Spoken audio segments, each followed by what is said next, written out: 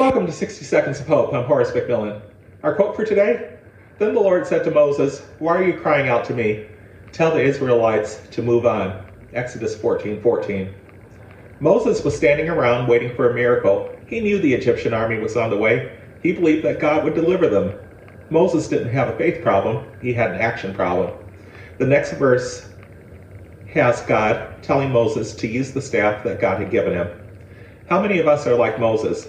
We stand around looking around waiting for somebody to do something about the problems we face. This is not to diminish the reality or the severity of the problems. The Egyptian army coming to kill or capture them, that was a real problem. But the bigger problem was that Moses didn't understand that he was the somebody who needed to do something.